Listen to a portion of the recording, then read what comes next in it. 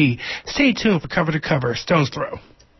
Happy ending, nice and tidy. It's a rule I learned in school. Get your money every Friday. Happy endings are the rule.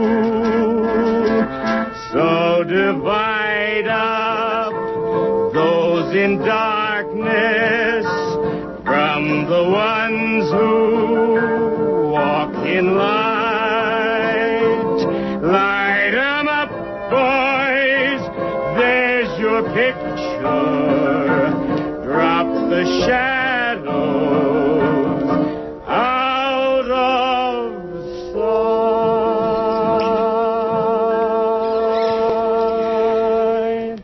This is Jennifer Stone with Stone's Throw. Today is Tuesday, the 29th of October, 2013. Oh, 2 days to Halloween. Samhain, yes, All Hallows Eve, the pagan holy day, my favorite holy day. I just love it, all the costumes and the, the good stuff, all the gay culture and all those legends, pre-patriarchal religions, the myths. It's the old religion. I was going to read some of Marion Zimmer Bradley's The Myths of Avalon today, and I decided that's deja vu all over again. It's a revision of King Arthur's legend. So when I recommend for those of you who love goddess culture and goddess civilization, and it's all about how myths, of Christianity covered up all the old religions, all the, let's call them primordial stories, myths, legends. We are our stories. Of course, Christianity just came along and, changed the costumes. The ancient great goddess became the Virgin Mary, and actually she had a split there. She became, the Madonna whore person, Magdalene, and the Virgin Mary. Anyway, I think what I'd like to do today, because I'm sick to death of all the gloom and doom, I would like to read you a little story all about sex in the Stone Age. Not about religion, but about sex in the Stone Age. It's by Simon Rich. Now, I used to write little parodies and stories and tales about, my favorite was about the women who painted the caves. I figured that, they were home a lot, and home decoration was their thing, and, they were busy trying to, they used the marrow of the bones to feed their children. They had a lot of tricks. They learned to be very clever. Right away, they learned how to be, let's call it, duplicitous. Anyway, I think this story I'm going to read you is, what is it? It's a boy's eye view of the situation, but I think it's pretty, what is it? I think it's good for consciousness raising. Wish I had a bunch of high school boys. Again, I used to have a class where there were young men to clue me into what's going on. Anyway, I want to be sure I have time to finish this. Let's see. This is by Simon Rich. You can find it in the New Yorker, December 17th of last year, right? 2012, yes, almost a year ago. Anyway, this story is titled, I Love Girl. I am Og. I love girl. Girl loves a bog. It is bad situation. Bog and I are very different people. For example, we have different jobs. My job is rock thrower. I will explain what that is. There are many rocks all over the place, and people are always tripping on them. So when I became a man at age 11, the old person said to me, "Get rid of all the rocks." Since that day, 10 years ago, I have worked very hard at this. Whenever it is light outside, I'm gathering rocks and throwing them off the cliff. Bog's job is artist. I will explain what that is. When he became a man, the old person said to him, "Cut down the trees so we have space to live." But Bog did not want to do this, so now he smears paint inside caves. He calls his smears pictures. Everybody likes to look at them. But the person who likes to look at them most is Girl. I love Girl. I will explain what that is. When I look at her, I feel sick, like I am going to die. I have never had the great disease, obviously because I am still alive. But my uncle described it to me. He said, "There is a tightness in your chest. You cannot breathe, and you have anger toward the gods." I was going to ask him to explain more, but then he died. My point is, Girl makes me feel this way, like I am going to die. There are many women in the world. By last count, 7. But she is the only one I ever loved. Girl lives on Black Mountain. It is called Black Mountain because 1, it is mountain, and 2, it is covered in black rocks. Every day, Girl has to climb over the rocks to get to the river. It is too hard. She has small legs, and she is often getting stuck. So one day I decided I will clear a path from Girl's cave to the river. I have been working on Girl's path for many years, picking up the black rocks and carrying them away. I never throw her rocks off the cliff like normal rocks. Instead, I put them in a pile next to my cave. I like to look at the pile because it reminds me of how I am helping Girl. My mother, who I live with, says the pile has got to go. I worry that she will move the pile, but it is unlikely. After all, she is an elderly 32-year-old woman. I have made good progress on Girl's path, but there are still many rocks left. The job would go faster, but I am clearing the path in secret by the light of the moon. The reason is, and this is a hard thing to admit, I am afraid to talk to Girl. If she found out it was me clearing all the rocks, I'm sure she would say something to me like, "Hello," or "Hi there," and then I would be in trouble because truth is I am not so good at making words. Bog is very good at making words. For example, last week, he showed off his new picture at the main cave. Everyone was expecting it to be a horse or a bear. All his pictures so far have been horses, bears, or a mix of horses and bears. But this picture was not of any animal. It was just a bunch of red streaks. People were angry. I wanted animals, the old person said. Where are the animals? It was a bad situation. I thought that Bog would lose his job or maybe be killed by stones, but Then Bog stood on a rock and spoke. "My art is smart," he said, "and anyone who does not get it is stupid." Everyone was quiet. We looked at the old person to see what he would say. The old person squinted at the red streaks for a while. Then he rubbed his chin and said, "Oh, yes, now I get it. It is smart. People who do not get it are stupid."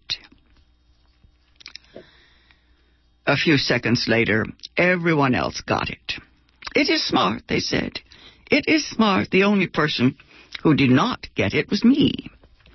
My beard began to sweat. I was scared that someone would ask me to make words about the picture. I headed slowly for the exit.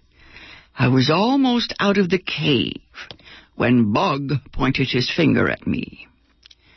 "Do you like it, Og?" Everyone stopped making words and looked at me. "It is smart," I said. I meant it to be loud, you know. I meant my voice to sound big, but it came out small, and Bog smiled. "Ah," he said. "Then why don't you explain it to us?" I felt a burning on my skin. It was sort of like when you fall into a cooking fire and your body catches on fire. I looked at my feet. People started laughing. I looked up at Girl to see if she was one of the ones laughing. She was not, thank God, but she could hear all the other people laughing. That was just as bad. "I am tired from talking to people who are less smart," Bog said. "I'm going to mate with Girl now." He took Girl's hand and started to mate with her. Some people stayed to watch, but most took this as their cue to leave. On my way out, I heard Girl making sounds. They stayed in my head all night, like an echo in an empty cave. The next day, I decided to become an artist. I told my plan to Og. There are several of us named Og. I'm sorry if it is confusing. And he said, "You can't be an artist. It is hard." Well, Og agreed with him. "You are a rock thrower," he said. "Stick with that." I was angry at Og, partly because he always takes Og's side, but mostly because I did not agree with his words. Maybe artist is hard job. It's not for me to say. But I would be surprised if it was as hard a job as rock thrower. Throwing rocks is not so easy. For example, 5 years ago, one of my shoulders detached from my arm when I was throwing a boulder off the cliff. 2 years after that, the other shoulder detached also. I can still throw rocks off the cliff, but now when I throw them, I'm screaming. Not just once in a while, but constantly. Every time I throw a rock, I am screaming. I do not even realize I am screaming. It is just part of my life. Another thing is that sometimes I fall off the cliff, which is bad situation. I am going to make a picture, I told the others. A good one. Who are you going to show it to? Og said. Your mother? Everyone laughed. Og, Bog, Og, even Og. No, I said, I will show it to Girl. No one made words after that. I have never spoken to Girl. But one time, she spoke to me. It was a long time ago when we were still children. It was the first day of school. We were learning to count. It was confusing. I am very good at some numbers. I understand 1 and 2 very well. I'm okay with 3, but when it gets to higher math, 4, 5, I have trouble. The old person told us each to make a pile of 5 rocks. I did not know how many that was. It was getting to be my turn. It was a bad situation. The old person was about to call on me when Girl whispered in my ear. "Oh, you have too many rocks," she said. "You need to take away 4. I stared at her. I think she could tell from my eyes that I did not have a great grasp of 4. "It's 2 2s, she said. I swallowed. To this day, I do not know what she meant by this. "Don't worry," she said. "I will help you." The old person was about to look at my pile when Girl stood up and pointed into the forest. "Predator," she yelled. By the time we all came back from the hiding cave, it was night. On the second day of school, we graduated, and I got my sheepskin just like everybody else. I wanted to thank Girl, but I did not know which words to make, so I said nothing. Girl has a small head, so it is very strange how she fits so many things inside of it. She knows all the numbers, 6, 8, you name it. But she also knows other things nobody else knows. One time I followed her down to the river. She was hunting fish in the normal way, by jabbing a stick in the water. After a long time, she caught a small, flat fish. I assumed she would do the normal thing, rip off the head and eat the body, but instead she did the strangest thing I have ever seen. She put the stick with the small fish still on it back into the river. A short time later, she pulled the stick out. A bigger fish was on the stick. I do not understand how Girl did this, but I have thought a lot about what I saw. I have developed a theory. She is a witch who knows magic. Even though she is probably a witch, I still love her. My mother says that when you love someone, you love them despite their flaws. For example, my father was not so good at hunting after a monster ate his arms, but my mother continued to mate with him because she loved him. Girl must really love Bog, because he has many flaws. He never smiles or shares his meat with other people.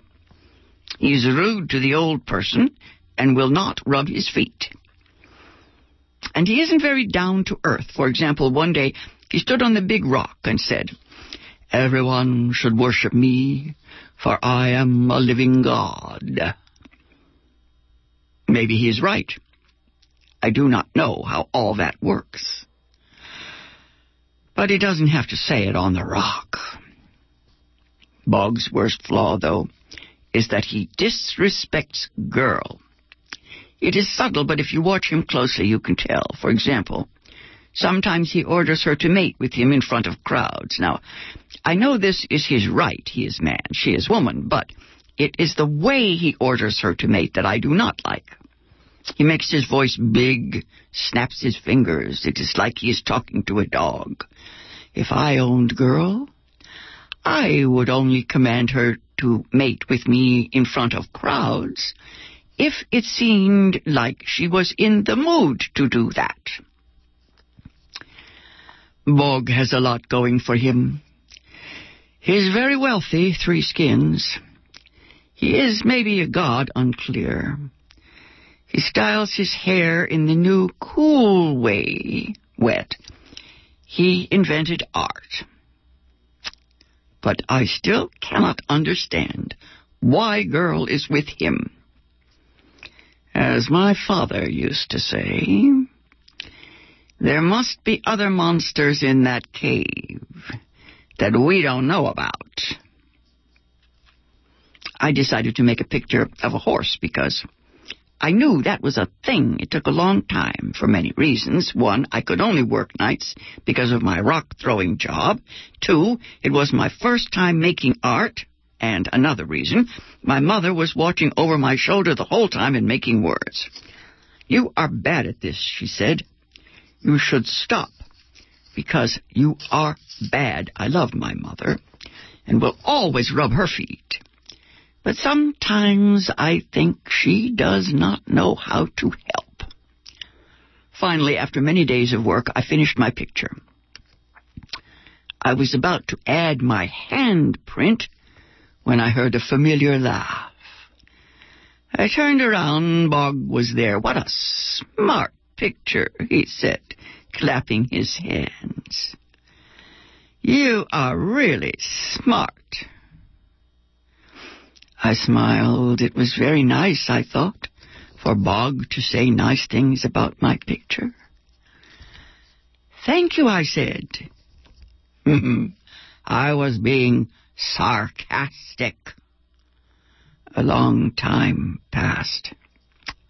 I did not know this word, but was afraid to admit it. I am glad you like my picture, I said. Bog cursed the gods under his breath. The picture is bad, he said. Okay? It stinks. I do not like it. I sighed. I was beginning to see what he meant. My plan had been to show my picture to Girl, but I started to worry that she would not like it. The reviews so far were not great. Og said, It is the worst picture made yet by a human. Mog said, It is proof that you are a stupid person.